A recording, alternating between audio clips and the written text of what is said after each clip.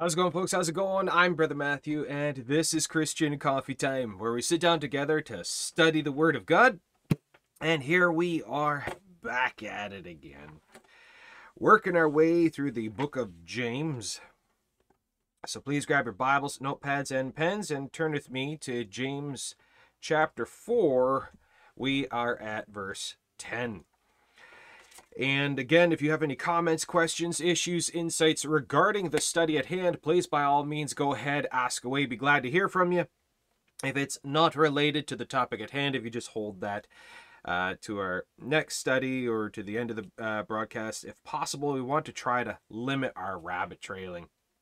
And with that as well, just FYI, there will be no broadcast tomorrow, Saturday. There'll be no broadcast tomorrow on Saturday. That's January 6th. We have to drive into the city, so we have to leave early in the morning. So unfortunately, we can't be doing a regular broadcast Saturday, January 6th. So just want to let you know in case you're wondering. But we're going to dive into this here in James chapter 4. And again, folks, if you have any comments, questions, issues, insights regarding the study at hand, please, by all means, go ahead, ask away. Be glad to hear from you. As we're working through James and we see the context of what he's talking about here, again, the address is discipleship and Christ-likeness. This is not talking about salvation. We need to really, really emphasize this. I've already been discussing this with a few people this morning already over on Instagram. Some folks keep chiming in, well, James chapter 2, James chapter 2. Every time I'm talking about salvation by grace through faith but belief alone, they have to just chime in, well, what about James chapter 2? And I just keep telling them that James is written to Christians who are already saved, and he's talking about charity and Christian behavior for the purpose of promotion of the faith, not maintenance of salvation. I just copy paste that constantly. So many people are so messed up on the context of James. This is why you need to learn how to study your Bible, not just read it. Because otherwise you're just going to be parroting the narrative of the uninformed. So we got to know what we're actually talking about. The difference between reading the Bible and actually studying it. So again, we're going to be using the 3 points of the Christian faith, 3 points of Bible study, which are interpretation, application, demonstration. Interpretation is the what of the narrative, what it's specifically saying, the narrative of the text, the idea of what's going on, what's being said, the base reading, reading your Bible. Then you back up, go again through it slowly, taking a look at how it's being said, the specific words and the pictures and the images, and doing the word studies. What do the words mean? And then where else in the Word of God does it talk about this? Learning how to apply Scripture with Scripture, rightly dividing the word of truth, application. As of the what, the interpretation, there's only one. There's only one interpretation of the Word of God, and that is what it says. What it says is what it means. And then you look at application, which there are multiple applications. It could be applied mentally, physically, spiritually, circumstantially, and so on. And all this for the third and final point, demonstration, which is the why. Why is this important? Why should I go about doing this way? To go live it, speak it, think it, do it. So there you go. So with that, we're going to be applying this system to our study here on James chapter 4, picking up at verse 10. And if you haven't seen it, I put up an additional video yesterday on discussing covenant versus contract as a video that I did live over on Instagram. Talk to people there about this very thing that we're talking about here, is what salvation is and what it is not. And we talked about the James conundrum and what the Bible actually teaches on grace. So if you want more information about how to go about explaining this kind of thing, please check out that video. It's discussing covenant versus contract. All right, so with that, grab your tea, grab your coffee, grab your snacks, come join us at the table as we dive into the Word of God at James chapter 4, verse 10. Time to study the Word of God.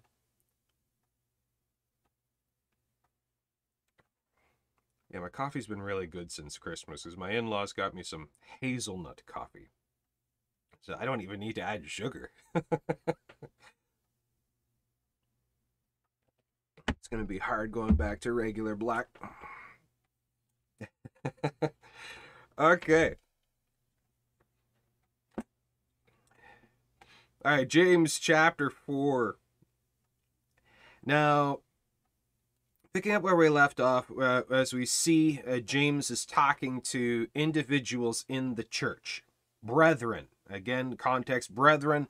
And he's not talking about salvation. He's talking about discipleship. He's talking about Christ-likeness. He's talking about usage. God being able to use you and being able to use you as instruments of his faith, of his ways. And how we can get in the way and we can muddy the waters and we can complicate things by our own fleshly wills, by our own fleshly lusts. And we've gone over that in great detail yesterday. And we see in verse 10 about humility, about humbling ourselves under the mighty hand of God that he may exalt us in due time. And as we see in verse 10, another variant of that very verse, humble yourselves in the sight of the Lord and he shall lift you up.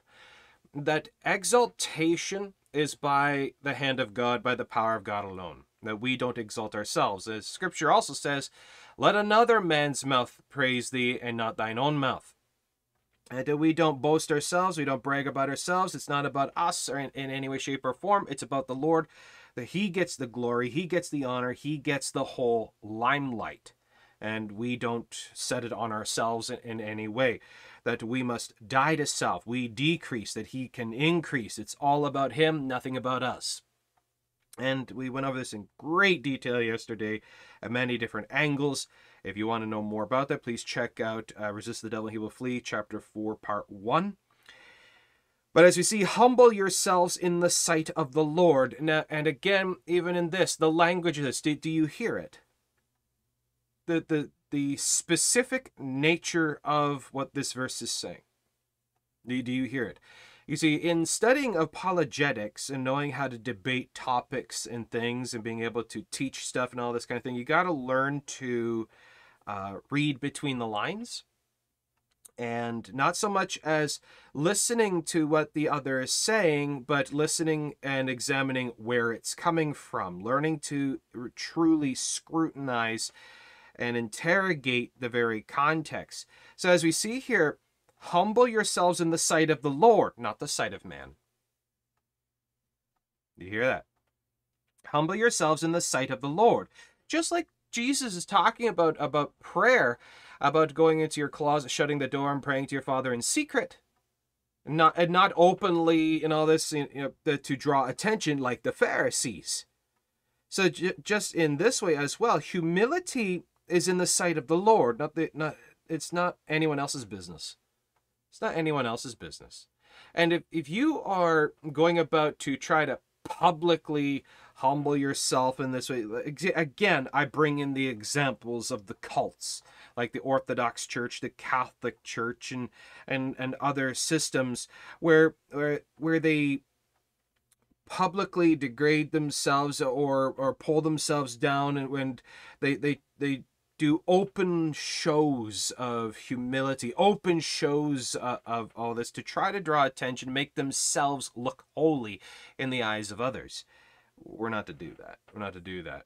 So we see that sincerity in all these things before the Lord, in humility, it's a private thing and it's of the heart, not the hands.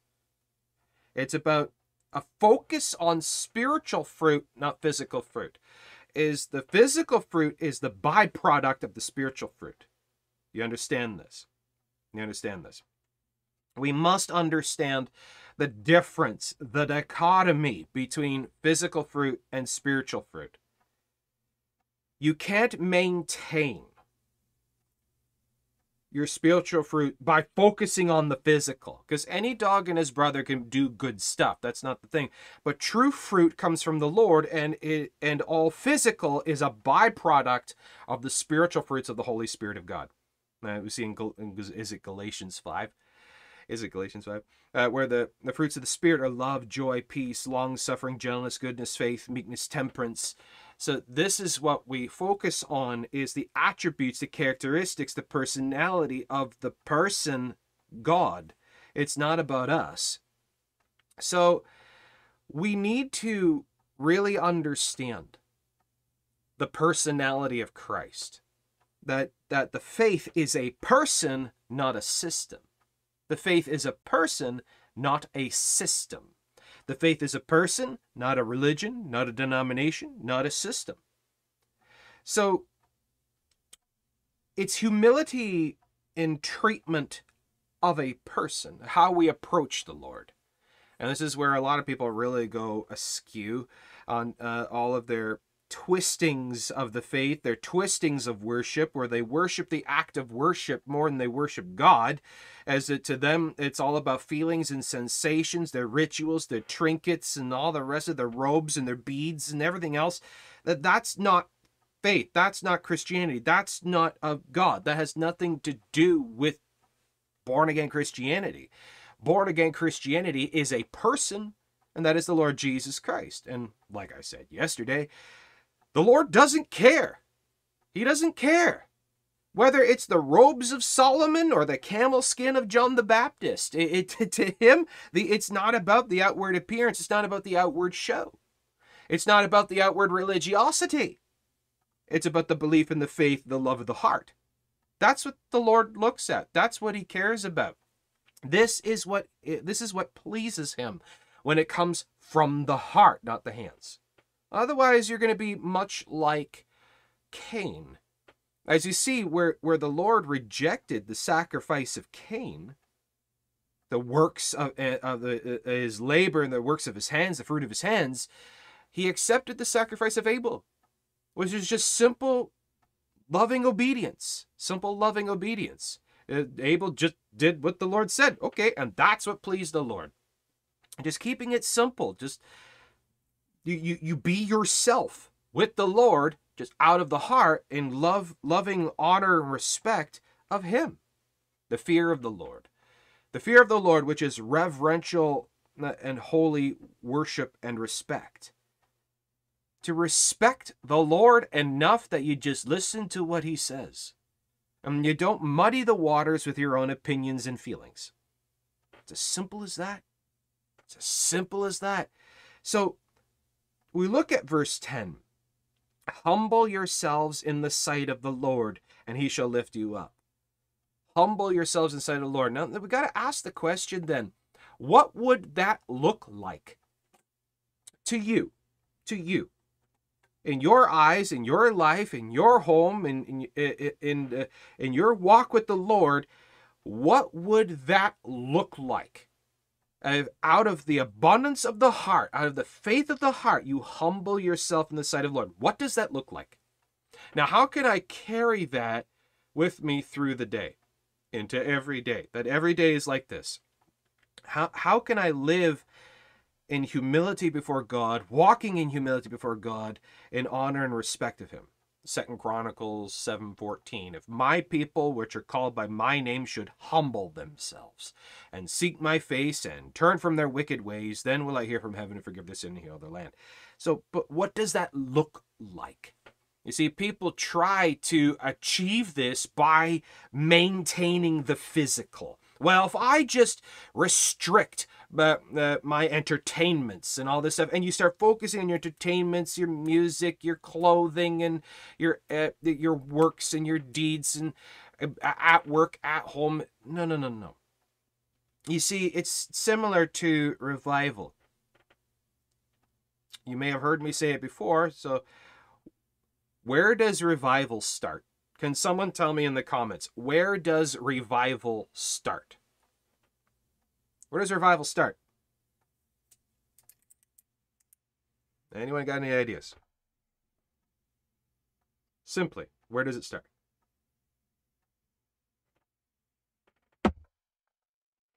And yes, Doki, yes, I'm trying to stay warm. It's quite cold this morning. Yes, as Doki here says, the heart. Revival starts in the heart of the one who's praying for it. So revival starts in the heart of the one who's praying for it. Revival starts with you, in your heart, in your attitude, in your faith, in your treatment, in your outlook, the way you view and believe the Lord. Humility is dying to self. You see, like the one saying I saw by, what was it, Leonard Ravenhill, says, everybody wants power, but nobody wants to cast off the flesh. And it's so true. It's about learning to oppose yourself, fight yourself. It's learning to resist your own personal nature, of the fleshly nature, sinful nature. And now we have to throw in here, not because you have to. You understand you don't have to. You don't have to do anything except believe in the Lord Jesus Christ to go to heaven. You have to do that to get to heaven. But I'm talking about in discipleship and Christ likeness. You understand that following the Lord and all of these things is not a have to. It's not a mandatory requirement. Rather, it's a want to. Do you understand the difference between have to and want to? So you see that in following the Lord, we do so because, as Jesus says, if you love me, keep my commandments. Out of love, out of the abundance of the heart, of the love of the heart, you love the Lord Jesus Christ. Now, what does that look like? What does that look like? To love the Lord Jesus Christ, all your heart, soul, mind, and strength, what would that look like? So you see that humility and love of the Lord is an attitude of the heart. It's a change of being. It's your entire focus and concentration, your entire life is changed and altered in love of Jesus Christ. So humble yourselves in the sight of the Lord, and he shall lift you up. So we seek to decrease that he may increase in our lives. And as he increases, he blesses us because of our faithfulness. Because of our faithfulness, because of our sincere and honest love and fervor of the Lord, he lifts us up. He gives us more responsibilities. He gives us more to do. He guides us more, instructs us more, and he pours upon us more blessing in this because he sees that what we're doing is seeking to exalt him. So he gives us more of an abundance and more of a way to exalt him in this world. That's what exaltation is for. Not for my own notoriety, but his. Because the Lord sees that you're not going to make it about you. There you go. Because the Lord sees that you're not going to make it about you, but rather about him. That's why he pours more upon you, so that you can boast more about him. So you can bring more attention to him, because you're not going to get in the way. And the Lord sees that you are dependable in that way. That the Lord can trust you. He can trust you to keep it simple, trust you to keep it about him, trust you to die to self. That if you are even tempted, you will fall in repentance of this, because you see that that's not what you want. But rather what you truly of heart want is what he wants, and that is to make it about him. Does that make sense? Does that make sense? Please let me know if that makes sense. So you see what the cults do, what false religions do, is they switch this around. Because going back to the very beginning, as we see where Satan tempted Eve to make it about her. You shall be as God. So the temptation to exalt yourself, to make it about yourself, that you have power, you have ability, you're a God, or the attention is shared with God and you, that you are a part of the focus. That's what the cults do, is they make you a part of the focus. The works-based salvationists. The works-based salvationists, where they say, well, no, it's not by faith alone, it's by faith plus works. They're making it about them. Look what I did to get here. Look what I did to get here. That's directly what Ephesians says, lest any man shall boast. If salvation is hinged upon my works, then I have therewith to boast. You see that? But out of the words, I believe it's D.L. Moody. Correct me if I'm wrong. I believe it's D.L. Moody who said that I am so glad salvation's by grace alone and not by works, because I don't want to sit around heaven for 1,000,000 years listening to everyone brag about how they got there.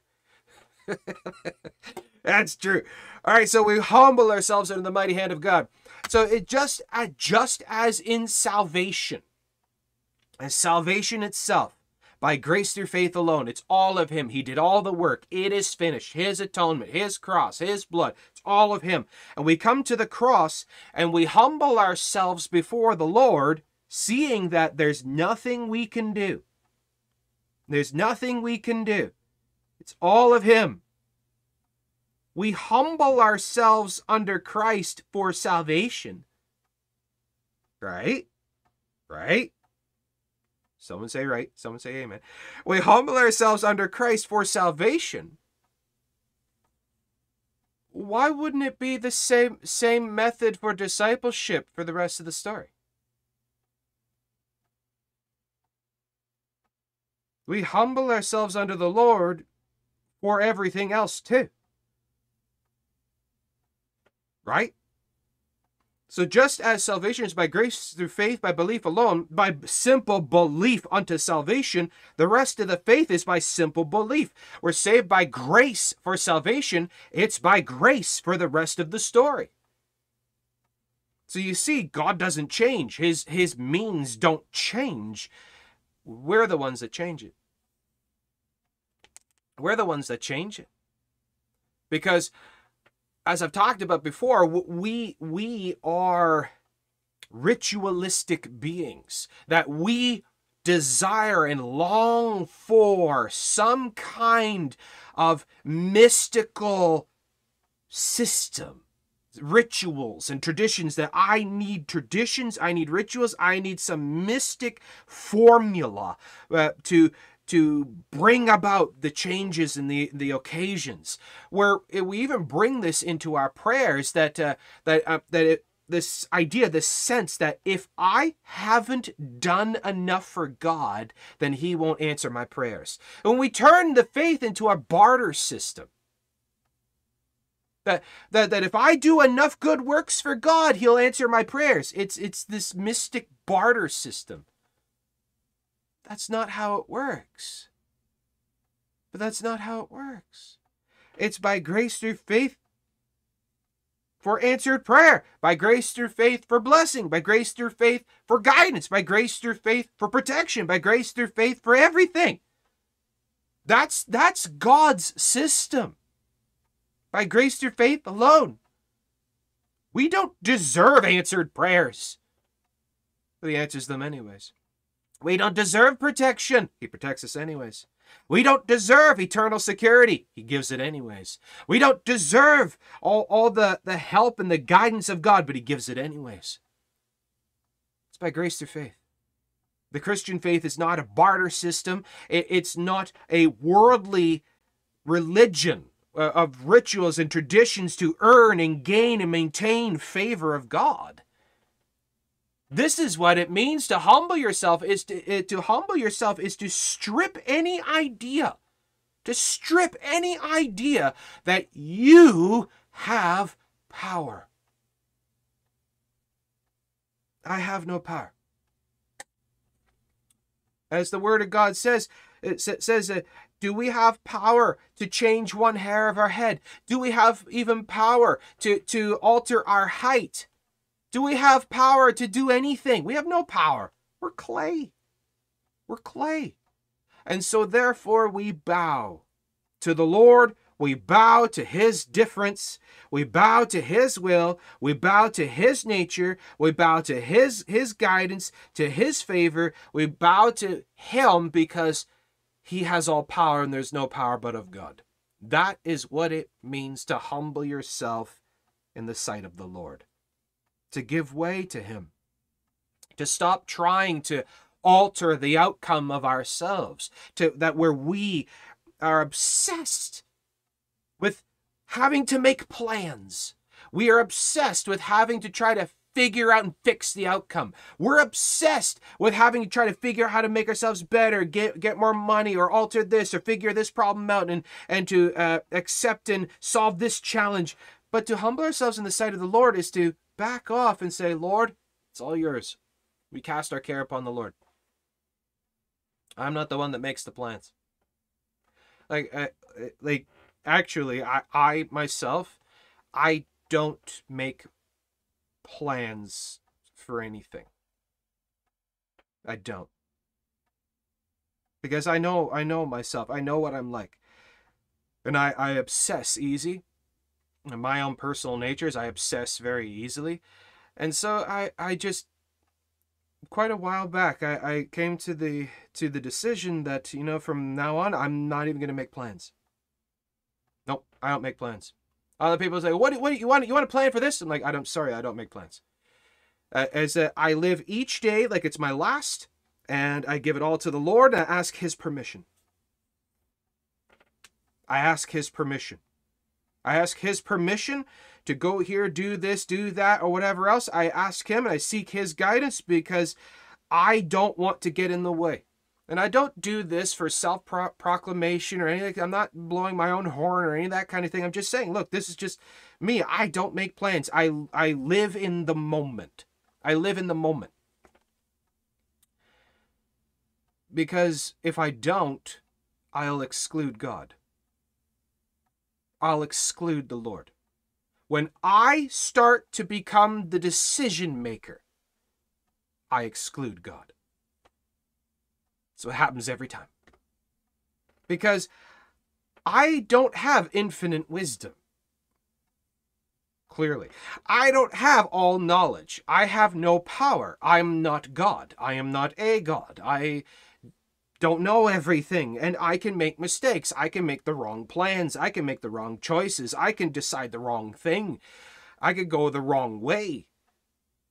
And the Lord knows everything, so I defer to Him. I defer to Him. I give it over to Him. And this is what we're called to do. We are all called to do this.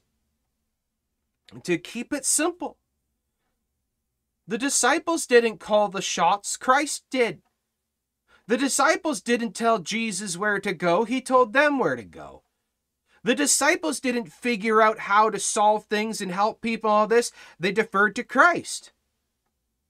It's all up to Him. It's all about Him. We get none of the glory. We get none of the glory. We get none of the praise. It's all for Him, none for us. We are the ones working behind the scenes. He gets the limelight. He gets the stage. We're all behind the scenes. But again, it's His show. He gives us a job to do. He gives us a place to stand. He gives us words to say. He gives us guidance, and we carry it out while He's on the stage. He's the focus. This is what it's supposed to be. We don't share the limelight. We don't share the limelight. Humble yourselves in the sight of the Lord, and He shall lift you up. So then we got to also take a look at this, that what happens if we don't? Now, we looked at this yesterday. We're going to go over this one more time. In Obadiah. Go back to Obadiah, Old Testament, to the clean pages of your Bible. I don't know who said that. It was years ago I heard a preacher say that. Says, okay, everybody turn back to the white pages of your Bible. That's the clean pages because no one ever reads there. In Obadiah, we see a passage here. Obadiah chapter 1, verse 4. Obadiah chapter 1, verse 4. Look at this. Though thou exalt thyself as the eagle. So we see that a self-exaltation can occur. And this is where we don't give God all the focus. We don't give God all the focus, and we don't give Him all the power to make the choices. We are exalting ourselves as the decision makers. Right? Though thou exalt thyself as the eagle, or even in positions of self-pride, like we talked about yesterday, and though thou set thy nest among the stars, we create our own life. We create our own life. Thence will I bring thee down, saith the Lord. Now, who's he talking to? So, we got to be mindful of this, about creating our own lives. Now, you may have plans of what you want to do, what you want to achieve, where you want to go, what you want to gain, and all the rest of this. You may have ideas for your own life, but is that your plan or is that God's? Is that what you want or is that what he wants? Well, what if, perhaps just saying, what if the Lord has a different plan for you and you're fighting against his will? Because we can do that. We can sear our conscience. We can resist his will. We can go and do our own thing. Being born-again Christians, we can decide our own way. What if the Lord has a different plan for you? Did you ever think to ask him? Did you ever think to ask him properly? Because many a time what we do is we wind up asking the Lord, but we don't wait long enough for an answer. So we can say that we did ask him, but we didn't wait long enough to get an answer because we're afraid of the answer. Just thinking. Which book did I read? That was Obadiah, chapter 1, verse 4. Obadiah, chapter 1, verse 4. So we see that humbling ourselves in the sight of the Lord is giving God the respect enough to take the lead, take the charge of our lives completely. That in everything that you do, even in eating and drinking, dwell to the glory of God. Even in our diet, even in our fellowship. You know, this is something to consider. Something to consider. Humble yourselves in the sight of the Lord, and he shall lift you up. All right, let's move on. Verse 11, speak not evil of another, brethren. Now, again, who is James talking to? He's talking to Christians. He's talking to the saints. He's talking to brethren. And we see that these ones that James is addressing, there is an awful lot of infighting and wars going on in the churches. And James is hearing of wars and rumors of wars within the faith. And this happens. And this is where the worldly individuals, the atheists and the cultists, all them who fight against Christians, accuse us of this. And say, well, that's proof and evidence that our religion, our faith is false. No, all because stupid people do stupid things. That doesn't invalidate the existence of God. Wherever there's people, there's going to be problems. And you see this in every belief system, every religious system around the world. It's because people are fallible. People make mistakes. We do stupid things. We sometimes start exalting ourselves, and this is where it starts to come in. And but in this, we got to be careful not to grow in bitterness. As the Word of God says, to allow no root of bitterness. No root of bitterness to well up within you. Speak not evil one of another. Render not evil for evil. Speak evil of no man. Love your enemies and all the rest of that. And as much as lieth within you, live peaceably with all men, and on and on. Speak not evil one of another, brethren.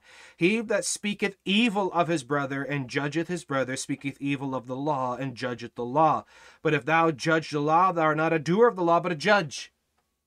Now again, to speak evil is to speak a form of condemnation, to say that this person is accursed, that this person is judged as wrong. Well, who are you to judge?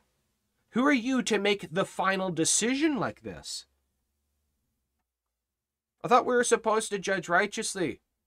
Right, judging righteously, not judging fleshly. Now, how do we judge righteously then?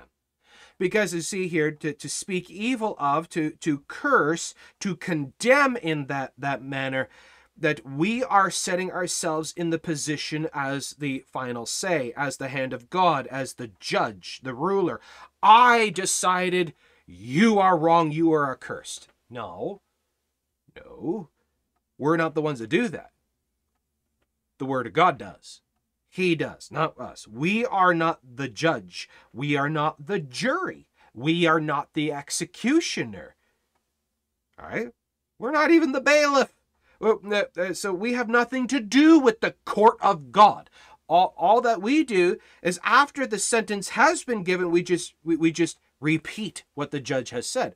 So we take the Word of God, which has judged already, The word of God, which has judged already, and we just repeat the words. We don't make the decisions. Speak not evil one of another. So if you see your brother which is in fault, what are we supposed to do? As the word of God teaches, what are we supposed to do? If you see your brother in fault, you're supposed to go to them in meekness, instructing those that oppose themselves. As to treat him as a brother, not as an enemy, as the word of God says. And treat him as a brother, not as an enemy.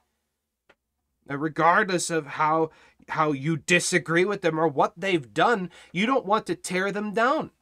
Are you trying to win the soul or win the argument? And as one preacher once said, the born-again Christian army is the only army that shoots its wounded. We're supposed to go to them and uphold them in encouragement and pray for them and intercede for them and to help them and guide them back to the way of righteousness.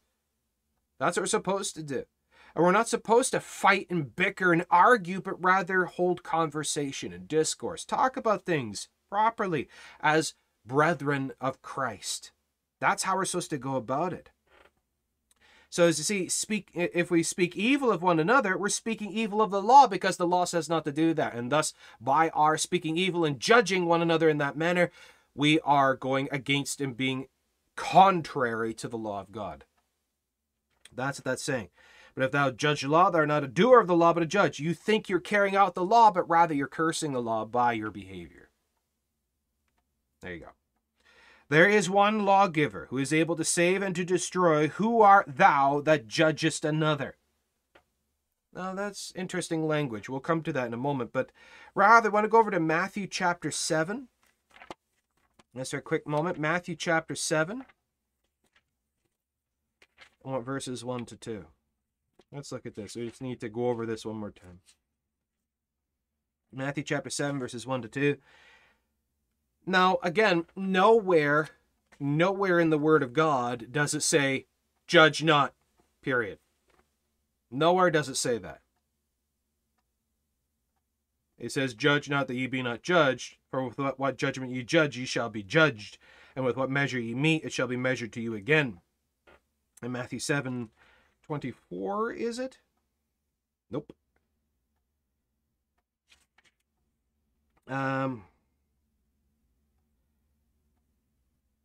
The verse that I want to share, I can't remember how it goes. Never mind. But anyways, as we see, judge not that ye be not judged, for with what judgment ye judge, ye shall be judged. How you judge others is how you will be judged in return. And if it's not by others, it'll be by God. So it's very similar to whatsoever you sow, so shall you reap. Is that standard of whatever you cast out will return to you again. This is where this comes from. This is what the Lord says. And with what measure you mete out, however you measure out in your treatment of others, it shall be measured to you again. That's what the Word of God says. So we got to be very careful how we go about carrying out the faith, because the Lord is fair, and He is known by the judgment which He executes. And if you are mistreating others, the Lord's going to deal with you. He's going to deal with you. So as we see here, the standard is Christ's likeness. You take a look at how Jesus Christ carried out judgment, how He carried out these things, and He left us an example by constantly, thus saith the Lord. This is how even Jesus Christ dealt with Lucifer, thus saith the Lord. He quoted Scripture. He quoted Scripture for everything, and left us this example of the Word of God is our go-to knee-jerk reaction in all things. Whatever the Word of God says. What does Scripture say? What does Scripture say?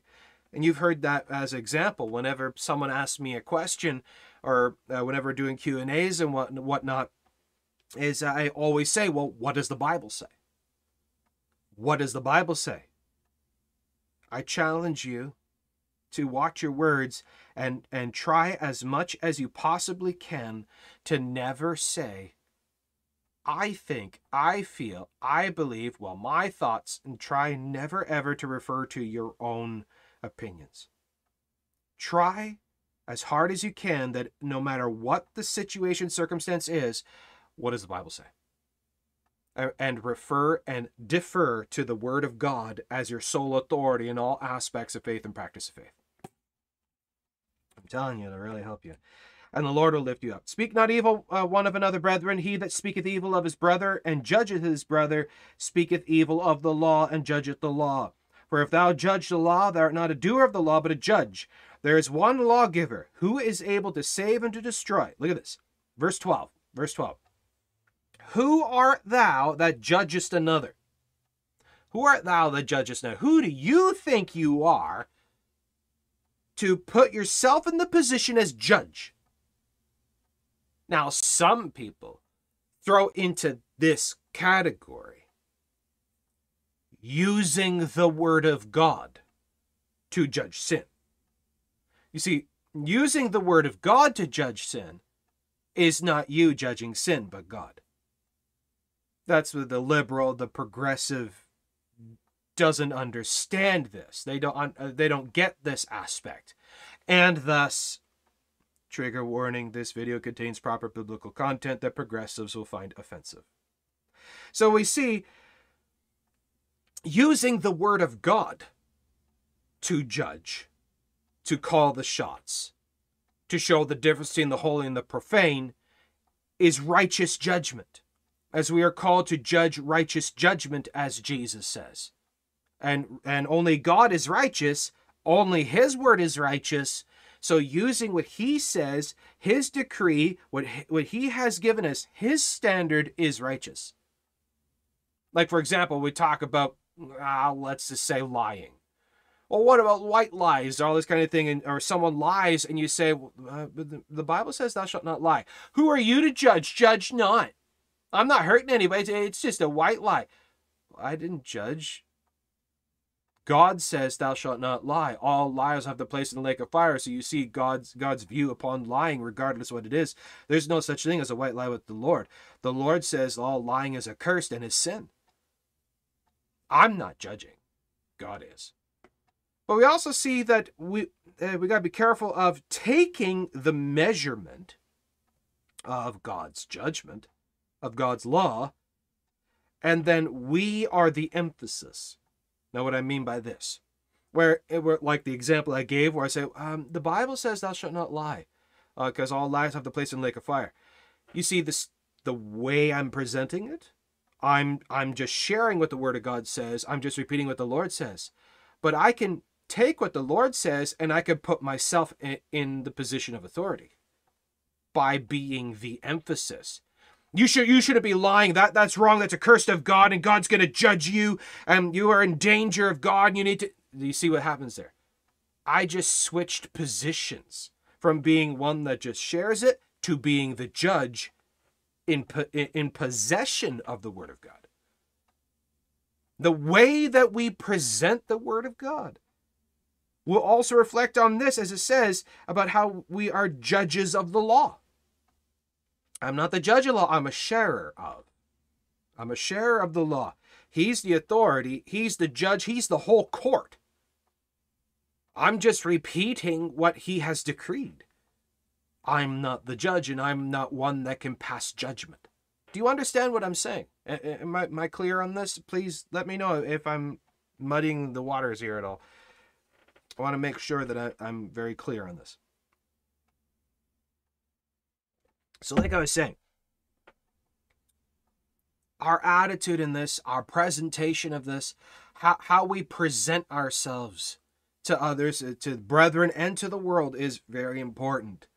Is very important. That all people are made in the image of God, and God wants all people to be saved. And as He brought it down as grace through faith, we must make sure to emphasize grace and faith in all that we do. Grace and faith in how we present the law, grace and faith in how we present judgment, grace and faith in salvation, and to each other, grace and faith in upholding and encouraging and edifying and bearing one another's burdens in grace and faith. Salvation is by grace through faith.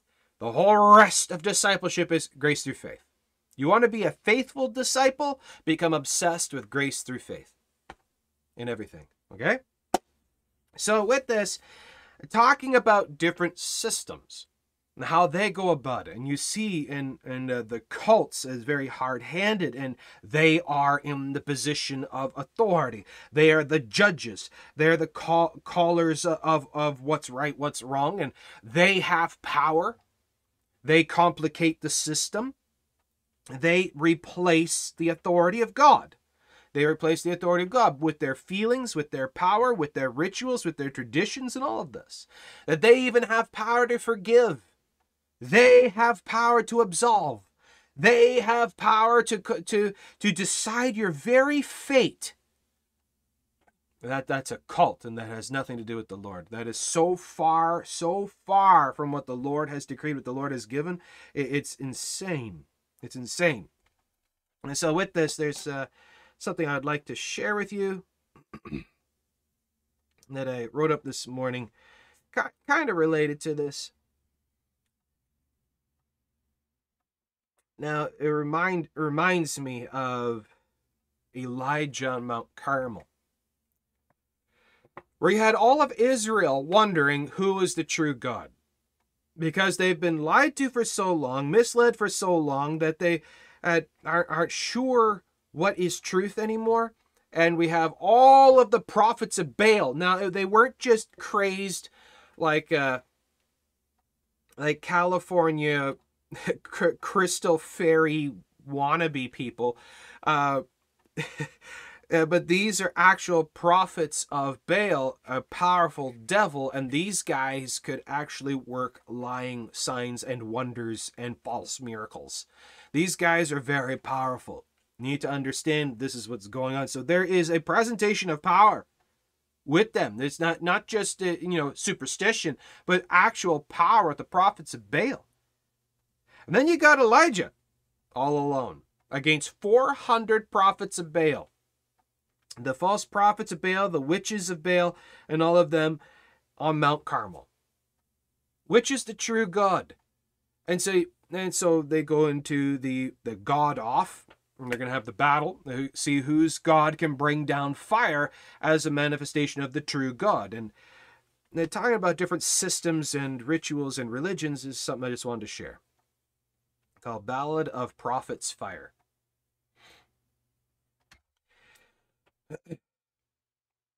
Elijah shakes his head at what's before him, recalling all that has passed. Crazed priests dancing before the prophet, the order that Jezebel had amassed. Dancing and cutting to earn Baal's favor, unbridled religion's true fray. Devils replacing the faith of the Lord, enforcing their own twisted way. The chaos ensued, a religious insanity, causing the prophet to scoff, laughing and mocking their crazed fervor. Neither any respect will Elijah doff. Chanting and screaming all their own feelings, thinking their noise will attract. Ignorance begs their worshipful chaos, Elijah now mocking with no tact. Robes and trinkets with sacrifices and tradition, their system ordered by devil's decree. But systems without God and his holy word leads only to the old pit fiery. Hours pass in still silence, their God missing or asleep. Their imagined God hard of hearing, Baal incapable of making a peep. Elijah stands and calls the multitudes to order, while the lunatic prophets collapse. The prophet of God in simplicity calls out, God his promise won't lapse. No dance or crazed chant comes from Elijah, no fancy robes or bribing charms. In simple faith he kneels and prays, worship so simple and without harm. Building an altar in the old way, as God instructed in days of old, with the sacrifice the Lord has taught us, and prayer a simple conversation as we're told. No screaming or crazed noise he utters, just words sincere from his heart. No need to try to get God's attention, for he's always with us and will never depart. All who call on the name of the Lord will be answered, faith rewarded his eternal decree.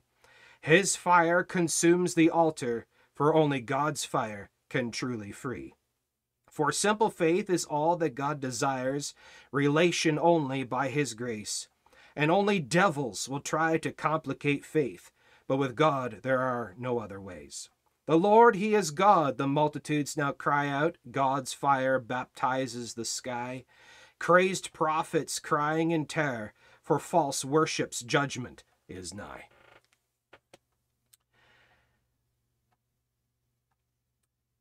These guys, much like many of the people today in many different denominations and systems, trying to earn God's favor by crazed song, dance, ritual, tradition, beads, crystals, rituals, magic, all this other kind of stuff, talking in insane jibber-jabber, Flintstone noise-making, and thrashing around on the ground and thinking that that's the presence of God.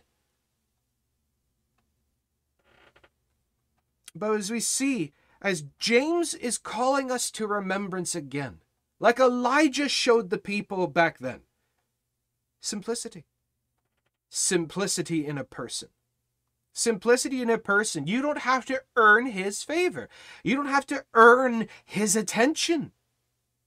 He's right here, right here beside you, talking to you, and you can talk to him as a normal person. And that's what he desires. As salvation is simple, so is the whole rest of discipleship. We're the ones that complicate it. But by the inspiration of the minds of devils, we complicate it. Thinking that, well, God doesn't like me, he doesn't love me anymore because I'm not doing X, Y, Z, and I'm not maintaining this and keeping this, so God doesn't want me anymore. That's not how it works. It's not how it works. Well, I keep this, and I'm loved of God. No, you're not. God resists the proud. God resists the proud. Humble yourselves in the sight of the Lord, and he shall lift you up. As we humble ourselves in the sight of the Lord before the cross, understanding that it's nothing of us, it's all of him, and we are saved by simple grace through faith. The whole rest of discipleship in Christ's likeness is by simple grace through faith. And we're all on the same level, and the same platform, and all equal in the eyes of God. This is what James is trying to get across. He's not talking about salvation. He's talking about the simplicity of relationship with the Lord. And who do you think you are to complicate, is what James is saying. That's what he's saying.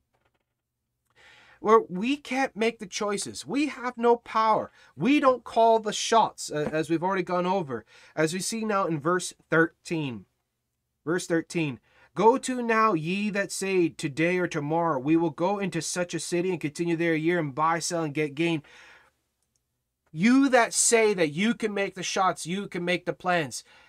Who do you think you are? What gives you the thought, the idea that you have power to choose? Let's go to Romans 14 just for a moment. Romans 14.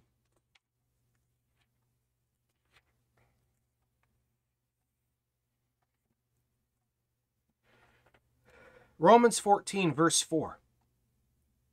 Who art thou that judges another man's servant? Who do you think you are to think that you can call the shots? That you're the judge? Look at this. Who art thou that judges another man's servant? To his own master he stands or falls. Yea, he shall be holden up, for God is able to make him stand. We are all God's servant. We're all God's servant. God holds us up. God casts us down. God calls the shots. God is our master. You're not my master. I'm not your master. Nobody is anyone else's master. Just as Jesus says, call no man master or rabbi or Lord, for there's only one. There's only one Father, one Lord, one Master, one ruler, and that is the Lord God Jesus Christ. No one else is the authority. No one else is the authority. There are those that are put in positions of teaching, of instruction, pastors and teachers and whatnot, but they are not the authority. The Word of God is the authority. And if someone is reading from the authority, and what is said touches the heart, touches the mind, you better listen to the authority, which is not the reader, but the words. Not the reader, but the author. The author is the authority, not the reader. Who art thou that judges another man's servant? To his own master he stands or falls. Yea, he shall be holden up, for God is able to make him stand. And also, being careful, like I talked about yesterday, about presuming our own thoughts and ideas in this, because, well, God is able to use people I don't agree with.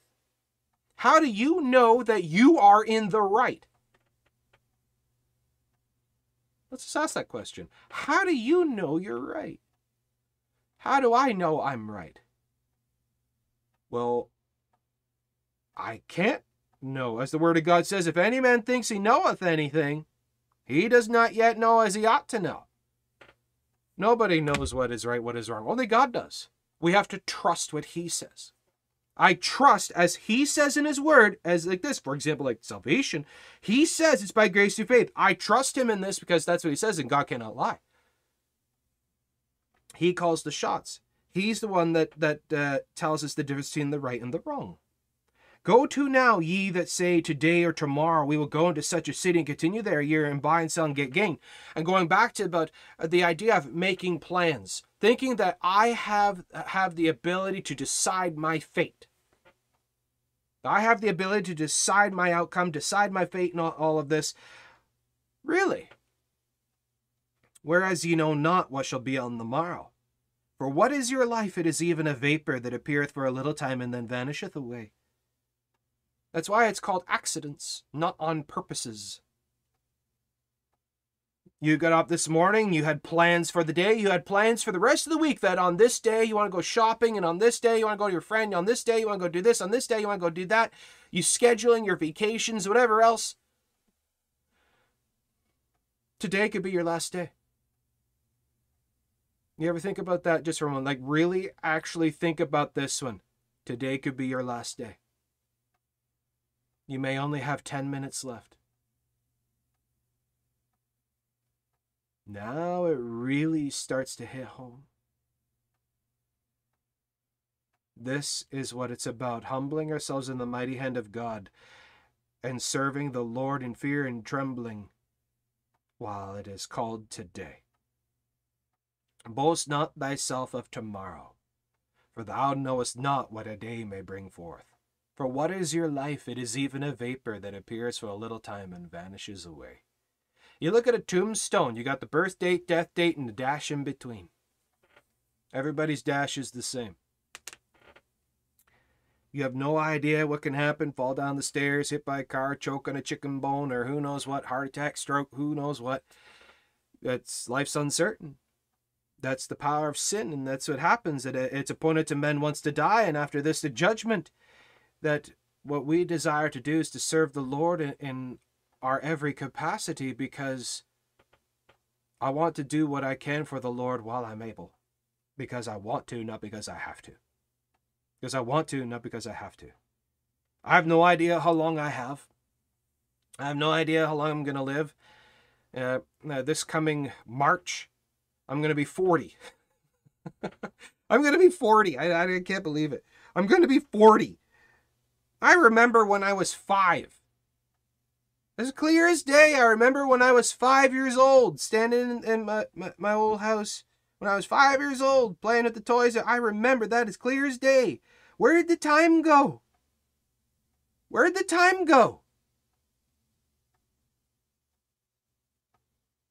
And we're going to be saying the same thing when it comes that time, and all of a sudden we're going to see our life flash before our eyes, and we're going to say, where did the time go? I had so many plans. I wanted to serve the Lord. I wanted to do this for God. I had plans to be able to go out and witness. I was planning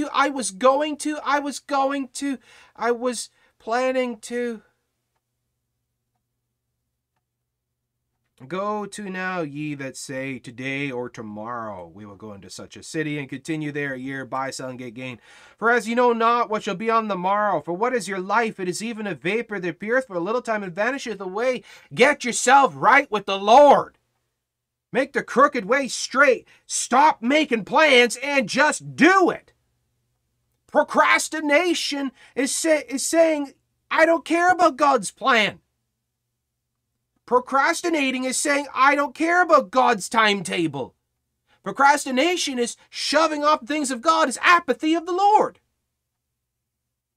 Stop making plans to do it and just do it. Go serve the Lord. Go tell your neighbor, because maybe today's their last day and you won't get an opportunity to witness to them. Think about this. Your life is a vapor. You are not guaranteed tomorrow.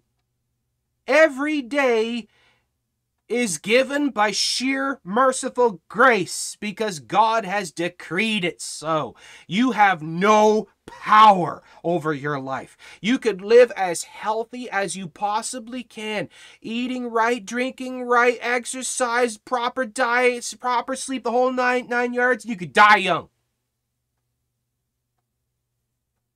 The Lord calls the shots of when you're going to live, when you're going to die. Who do you think you are to obsess over your death, obsess over your life, to obsess over your power, thinking you can affect it, that you can manipulate it, that you can call the shots, that you can make the plans, that you can schedule it? Who are you to call what is right, what is wrong in anything? Humble yourselves under the mighty hand of God. Give yourself to the Lord. He'll tell you how to go about it. He'll tell you how to live right. He'll show you what to do. He'll show you where to go. Or are you afraid of that? Or is that the issue? Is that you are afraid of where he's going to lead you? What? You think he's going to lead you somewhere wrong? Or is it just that you don't want to give up control?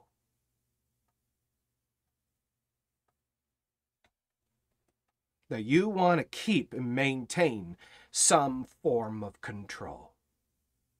Because that's the way it's always been in your life. You've always had control. You have always kept and controlled and manipulated and planned and schemed and worked and fretted and sweated and bled over it. That you have forged and crafted your life, and you don't want to let go. You will hold on to some form of control with a death grip. That's pride. That is sheer, unadulterated pride. That's all that is. Thinking that you had anything to do with it at all. Because if it's not God crafting your life, it's someone else, and it ain't you. Just saying. Whereas you know not what shall be on the morrow. We also take this and we use this regularly also in witnessing and evangelism. Talking to people out on the street. I'm a street preacher. Very animated and loud. I was up in one city one time a couple years back, and I was doing some street preaching way up north. We were on vacation. I took my street signs with me. That they're A-frames. Big gospel posts on them, and set them up in the street. We're in this one town, Lakefield, I believe it was the name of the city, and my dad came with me, and I'm standing there, my Bible on the street corner, right down the town center, right in the middle of town, busiest part of town, traffic like crazy, and I'm just bellowing it out. My dad was a couple intersections down. He was walking up and down the sidewalk and tracks. He was a couple intersections down. He says he could hear me as clear as day, my voice just reverberating off the buildings. I have one of those voices. I don't need a microphone. Anyways, but the point is, I use this passage all the time and telling people about boast not thyself of tomorrow. You have no idea what your life has in store. You have no idea when your time's going to come. Your life's a vapor. You may be planning for a deathbed confession. You may not get it. Young people die all the time.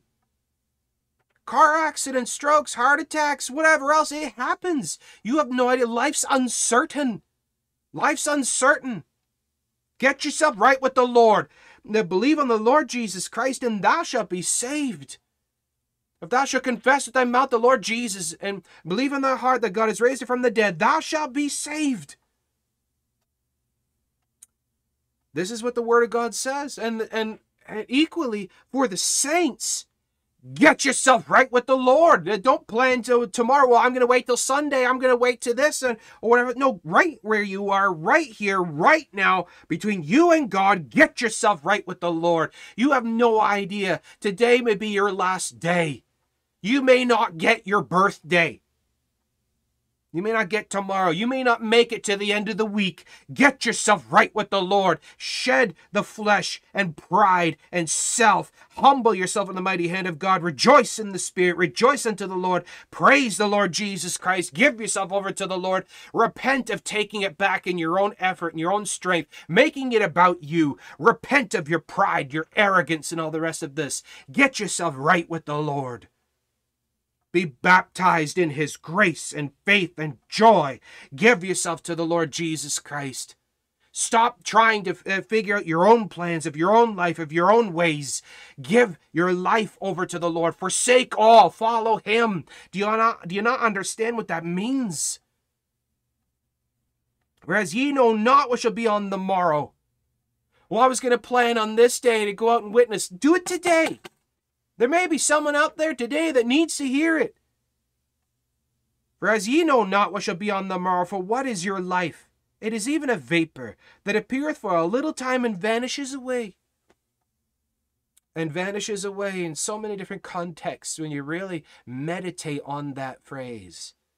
When you meditate on that phrase and it vanishes away, there's so many different meanings. What one that terrifies most people is vanishes away as being, you will be forgotten. In 10 years, most family will go long periods of time without even remembering you. 20 years, most people will have forgotten you. 50 years, nearly everybody will have forgotten you. 100 years, you're gone into oblivion. You are nothing. I am nothing. The work of God is everything. How will people remember you? You see, when we think of Charles Spurgeon, we don't think about his own personal life. All that we remember about Charles Spurgeon, for example, is his service of the Lord. That the Lord blesses the service, that the work of God is remembered. Leonard Ravenhill. What do you know about Ravenhill?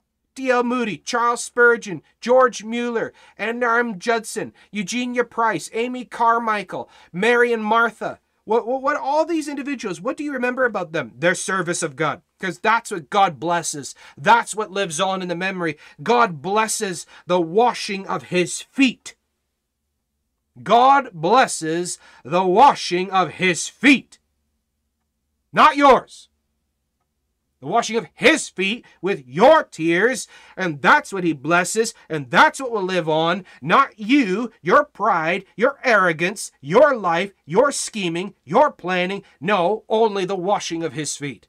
And if you will not bow to wash his feet, you'll be forgotten to the fog of indifference. Because God resists the proud. He resists the proud. He gives grace to the humble. This is what it's about. Discipleship, Christ-likeness, is following our master, and you don't call the shots. You are not the judge. As you see, some disciples said, Master, there's these ones over here using your name but not following us. Would it please you if we call down hellfire upon them? And the Lord says, you know not what spirit you're of. For I've not come to destroy men's lives, but to save them. Grace and faith, even in dealing with those you disagree with, dealing with others of other beliefs, dealing with the brethren, it's grace through faith. It's about building up edification and exhortation in the word of God, by the Spirit of God, by the power of God, to the glory of God, in the name of the Lord Jesus Christ. That's what it's about. And the moment you try to take any of the limelight, God's going to resist you. Do you understand? Do you understand? Life's short. Serve the Lord. Life is short. Stop resisting. Stop fighting. Stop trying to make it about yourself. Stop making the plans. Stop scheming. Stop being a prodigal. Only pride pride of flesh, pride of life, the pride of the eyes, the pride of flesh, the pride of devils, the pride of the world would do that. Would resist the Lord and make it about you, to focus on you, about your entertainment, your joy, your comfort, your feelings, your health, your power, your plans, your job, your everything. That's what the flesh wants. That's what the world wants. That's what the world keeps saying about how we need to live up our lives, make it about ourselves, eat, drink, and be merry, for tomorrow we die. Tomorrow we may die, and that's why I want to serve the Lord today.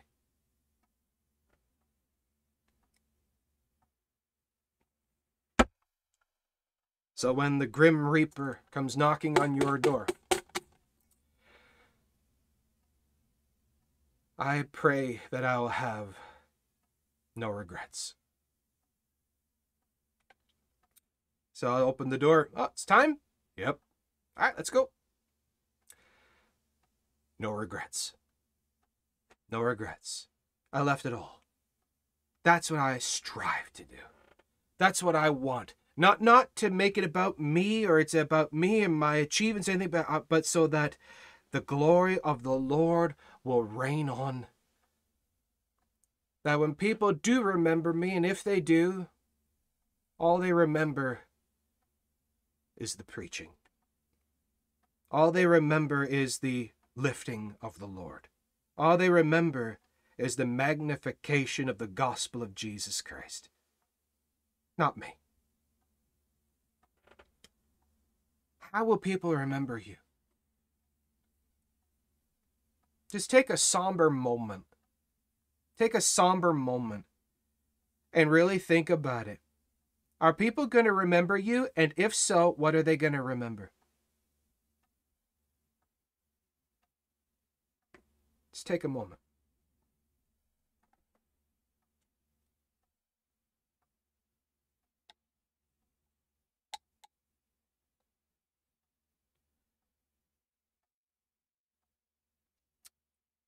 Now, what will they remember?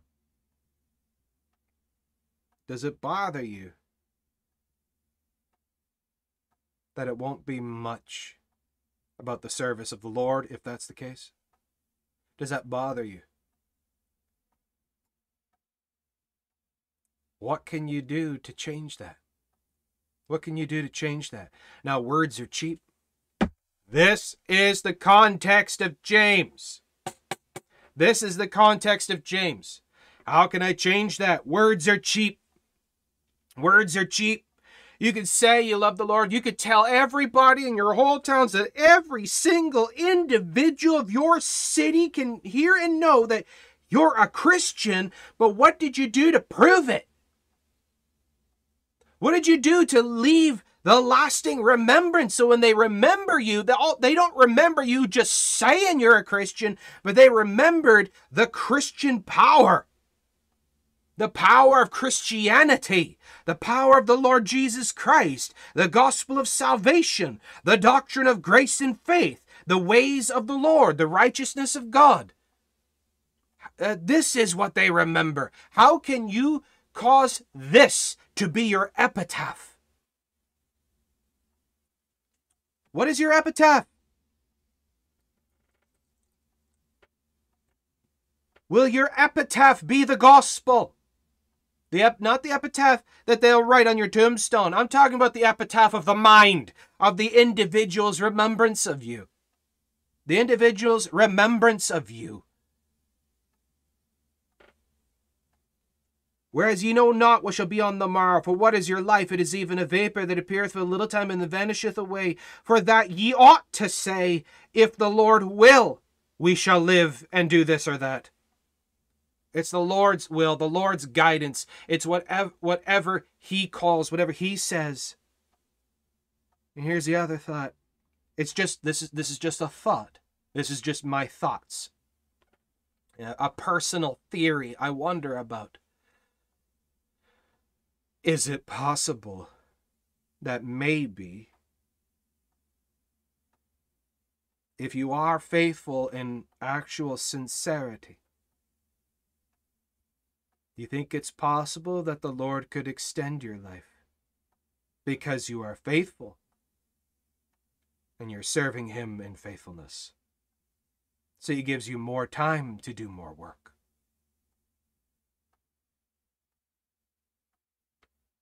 I don't know. I kind of think so. Just some things I've seen in the scriptures, it just kind of causes me to wonder about that. Because I do see about another passage about children, honor your parents and the Lord, for this is right, that thou mayest live long upon the earth, that the Lord can shorten your life in disobedience. What about the inverse? If the Lord can shorten your life because of disobedience, is not the inverse also possible then, that the Lord could increase your life because of obedience? Not obedience to get a longer life, but it's just he rewards because of your loving, honorable faithfulness.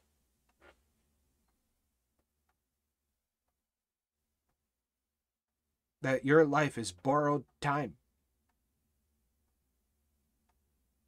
Your life is borrowed time. So, some things to think about. Let's look at Proverbs chapter 27 just for a moment. Proverbs 27. That's Psalms. I want Proverbs. Oh, that's Isaiah. I want Proverbs. All right. Proverbs 27. Look at this, verse 1. Proverbs 27, verse 1. Boast not thyself of tomorrow, for thou knowest not what a day may bring forth. You have no idea what's coming down the road. This is also why the Word of God tells us about his mercies are new every morning. See, even to the point where I've talked about this, you may have messed up today. And you would be fretting, oh, this is going to impact tomorrow. I got to go to work tomorrow, and I did this, and this happened, and all this happened. And you're playing the psychic game of foretelling the future of what is going to happen because of events that happened today. But the Lord says his mercies are new every morning, that unto the day is the evil thereof, that the Lord is able to even cause the next day to be completely different than what you think it will be. That your failures and mistakes and problems of today won't even impact tomorrow. If you trust him. That the Lord is able even to alter time itself and events and things and cause days to be completely different than what you think. That the Lord is the master of time and space, not you. That the Lord is able to alter the outcomes, not you. Thou knowest not what a day may bring forth. You have no idea how the end of the day is going to be. You're having an awesome time right now, but you have no idea that a Mack truck from hell is barreling around the corner, is about to smack you at the end of the day. This is why we need to keep ourselves close to the Lord and trust the Lord and keep ourselves in the joy of the Lord, so when trouble does come, we rejoice in tribulation. We rejoice in tribulation. We rejoice in persecution. We rejoice in hardships. We endure all things to the joy of the Lord, because the Lord is the one that parts the Red Sea. He's the one that deals with Egypt. He's the one that shuts the lions' mouths. He's the one that stays the fire of the burning fiery furnace. He's the one that raises the dead. He's the one that can change the day. He's the one that alters the minds and the hearts. He's the one that can change the whole families. He's the one that saves your husband. He's the one that saves your wife. He's the one that saves your family. He's the one that can change the day. He's the one that forgives the sins. He's the one that does it all. We serve him. We don't make the plans. We don't the schedule. We don't work it out. We don't do anything. We have no idea how to alter anything. Stop trying. Stop trying. We're talking clay. He's the potter. And he's not only just molding us, he's molding our days. He's molding our lives. He's digging out the stones in the pits. Sometimes it hurts, but it's needful because he is the one that's crafting it. We don't sorrow over troubles, because these troubles are opportunities to see God at work. Why are you sorrowing over an opportunity to see God work? What kind of insanity is that? Sorrowing over hardships, grieving over troubles, and going crazy over these challenges coming in, but these are opportunities to see God work. It's our outlook. Like I talked about this past Sunday, my message this past Sunday.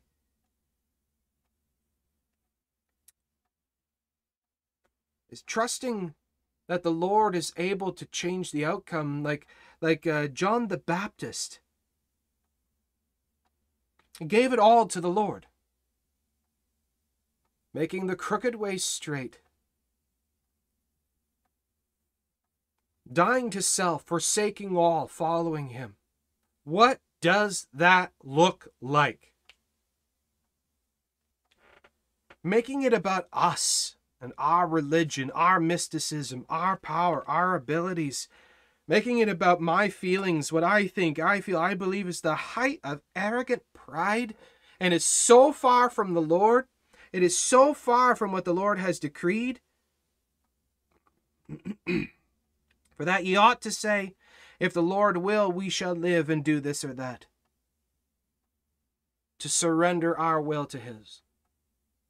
To surrender our will to his. But now ye rejoice in your boastings. All such rejoicing is evil. Rejoicing in our achievements. Look what I did. Look what I achieved. Look what I gained. Look what I got. What I did. What I planned. All such rejoicing is evil. The moment you start rejoicing over yourself and your hands, your power, your craft, your forge, that's evil. That's what it says right there. That's what it says right there. Would you not rather give God the praise? It's not your ministry, it's his. You didn't build it, he did. And just as he gave it, he could take away. The Lord giveth, the Lord taketh away. Blessed be the name of the Lord. You know, it's actually almost makes me choke up when I think about it.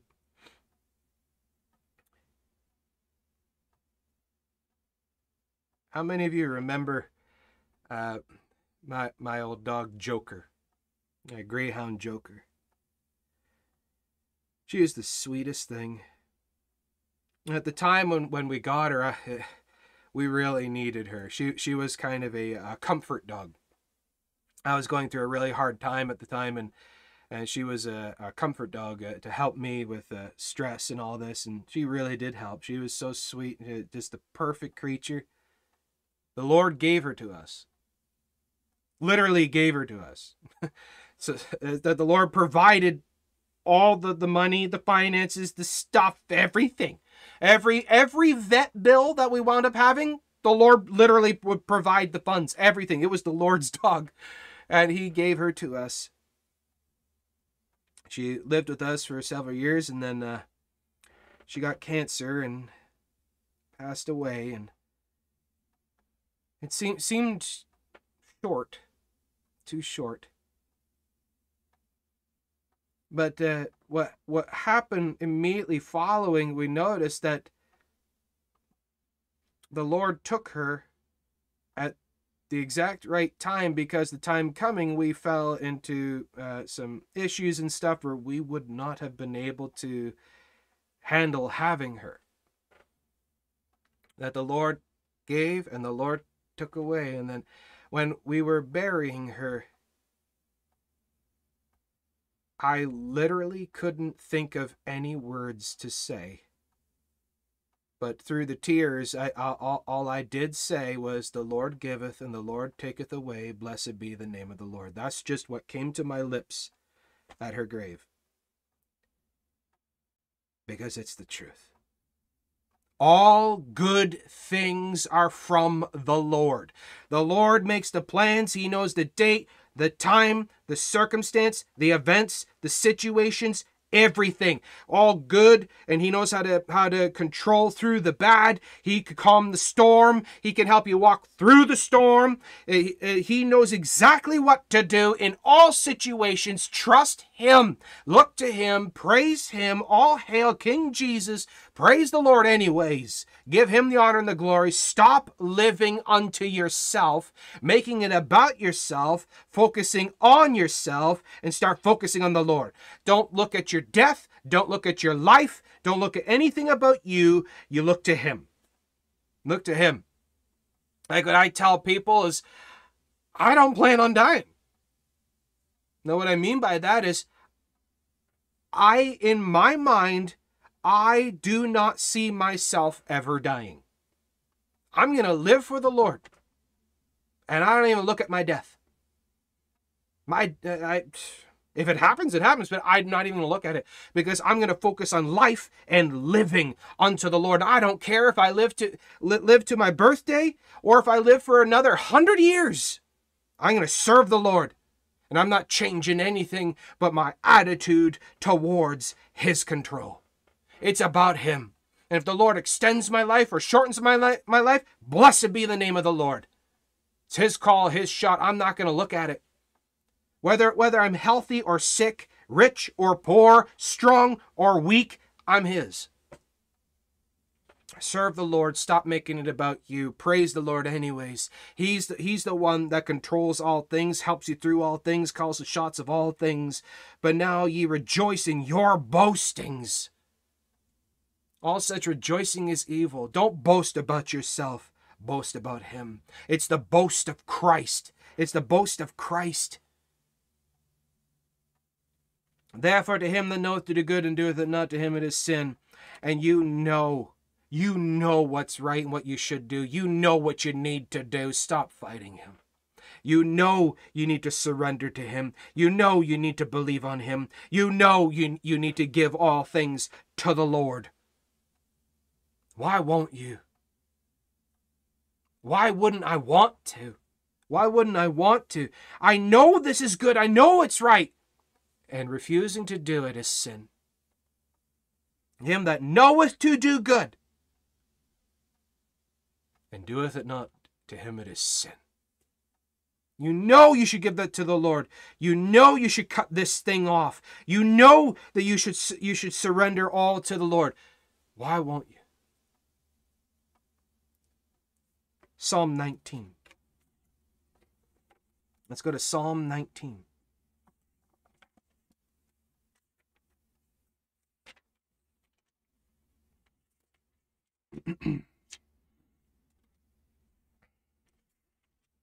There it is. Psalm 19, verses 12 and 13.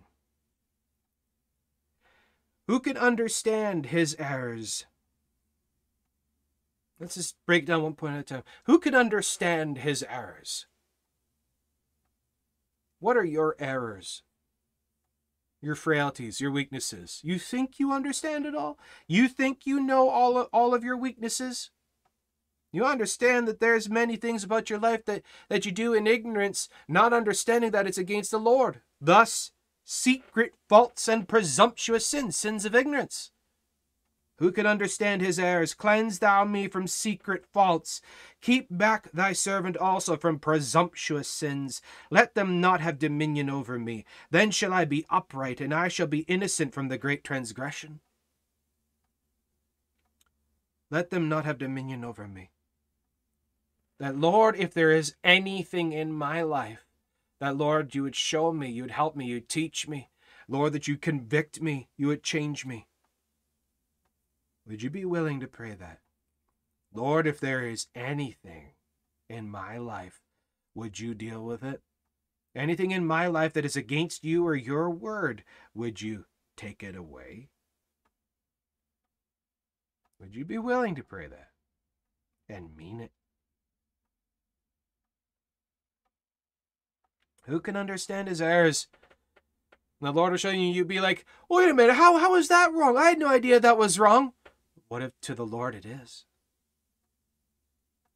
Whether attitude or entertainment or work or practice or something or whatever, fill in the blank. Fill in the blank. Or it could even be an understanding of something, that you understood something wrong and you would have swore up and down and backwards and through the middle that this is the way it is. But what if you're wrong? What if you're wrong?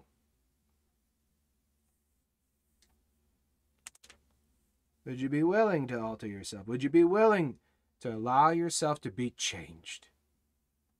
Oh, you may say yes. You may say you have faith. This is what James is talking about. This is what James is talking about. Our presumption. Presumptuous faults. Secret sins. He's talking about discipleship and Christ-likeness and about us drawing that much closer to the Lord. And how we get things twisted up and wrong all the time. We think we know how it should go. We think we got it all wired down. We think we know all the answers. We have all the plans. We have all the wisdom. How about you don't know anything? How about if any man thinks he knows anything, he doesn't yet know as he ought to know, as the Word of God says. That in actuality, you don't know anything.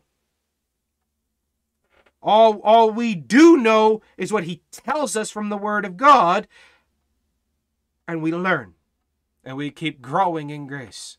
That we are children. In the eyes of God, we're children.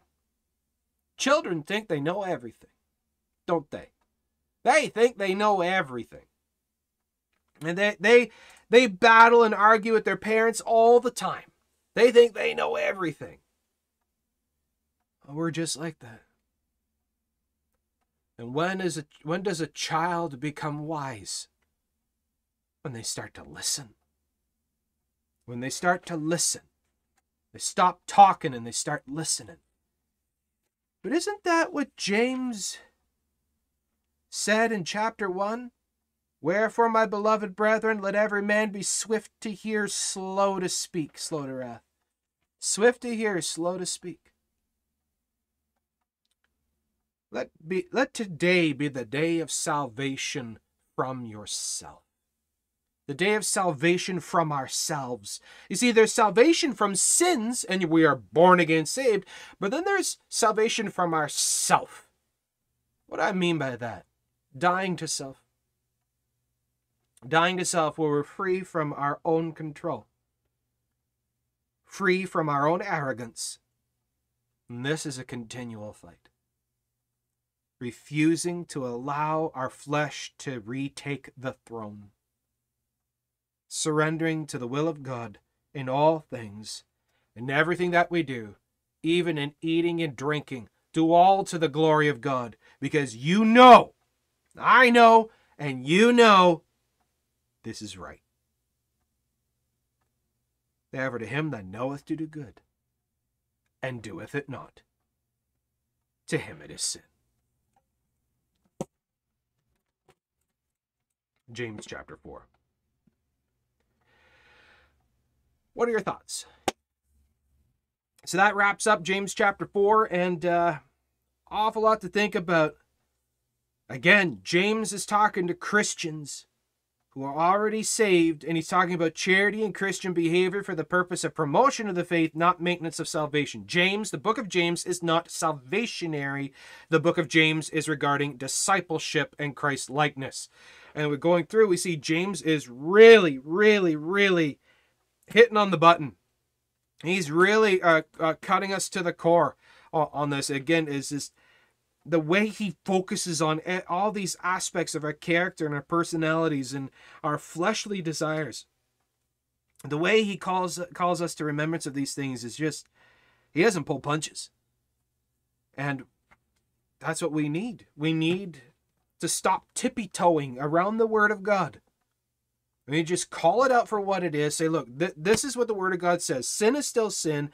The cross is still rugged. Hell is still hot. Salvation still by grace through faith alone. Jesus Christ still God, and this is what it is. Thus saith the Lord. We need to get ourselves right with the Lord and make the crooked way straight. So we examine our lives. We examine our lives. Is there anything in our lives that by the standard of the Word of God, the things in our lives, would they be crooked? Our view, our insight, our attitude, our character, something in our practices, our hobbies, our interests, home life, work life, private life, is there something crooked? How do we make it straight before God? How do we make it right before the Lord? Give yourself to the Lord. Fall before the Lord. Ask Him to show you, to reveal it to you, and surrender to the Lord. Now, if the Lord says this, X, Y, Z, or whatever it is, then so be it. The Lord giveth, the Lord taketh away. Blessed be the name of the Lord. The Lord makes the plans. The Lord schedules the day. Blessed be the name of the Lord. Amen? There we go. Any thoughts, comments, questions, issues, insights, anything at all? Please, by all means, go ahead, ask away. Be glad to hear from you. Again, it's quite a study going through James. There's so much information in here, and we still got another whole chapter to go. So I hope that you're enjoying this. Again, folks, please keep this in mind. Like I said at the beginning of the video, there will not be a Q&A tomorrow, January 6th, Saturday. So we got to drive into the city tomorrow. So please be praying that all will go well and we be safe on the winter roads driving into the city. I also plan on taking a ton of gospel tracts. I try to hand as many out as I possibly can. So please be praying about that and for safety in that, because there's an awful lot of people in the city that violently don't like the gospel. So please be praying for us in that, for safety. And also, if I could ask you folks to please be praying for my dad, as Pastor Paul, as he's been having some health troubles, some heart problems. So if you please be praying for him, that the Lord would strengthen him and heal him and encourage him, and he would get some good rest and peace. So please be praying for Pastor Paul. With that, I guess we'll wrap it up there if there's nothing else. As we just wrapped up James chapter 4. And if you have any comments, questions, any of that, please let us know. We would love to hear from you. If you need to contact us, you can do so from our website, christiancoffeetime.ca, christiancoffeetime.ca. We have links to all other accounts and platforms, as well as a contact us link on there, so you can send us an email if you're looking for something or looking for advice or whatever else. Let us know. And on our website, christiancoffeetime.ca, we got free downloadable gospel tract PDFs and e-tracts, so you can print those up, hand them out, and email them around, get it out to everybody. And like I said before, go on our website, get the downloadable e-tracts, download the PDF, and I challenge you to send in a gospel email to every single person in your email address book. Everyone. Send one to everybody. Even if they're Christians, it'll be an encouragement to them. And you're sharing with them the link so they can share it to others, and challenge all other Christians in your circle of influence to do the same. Let's see if we can spread across the whole world with the gospel via email. Why not? Let's do it. So there you go. This is some ideas.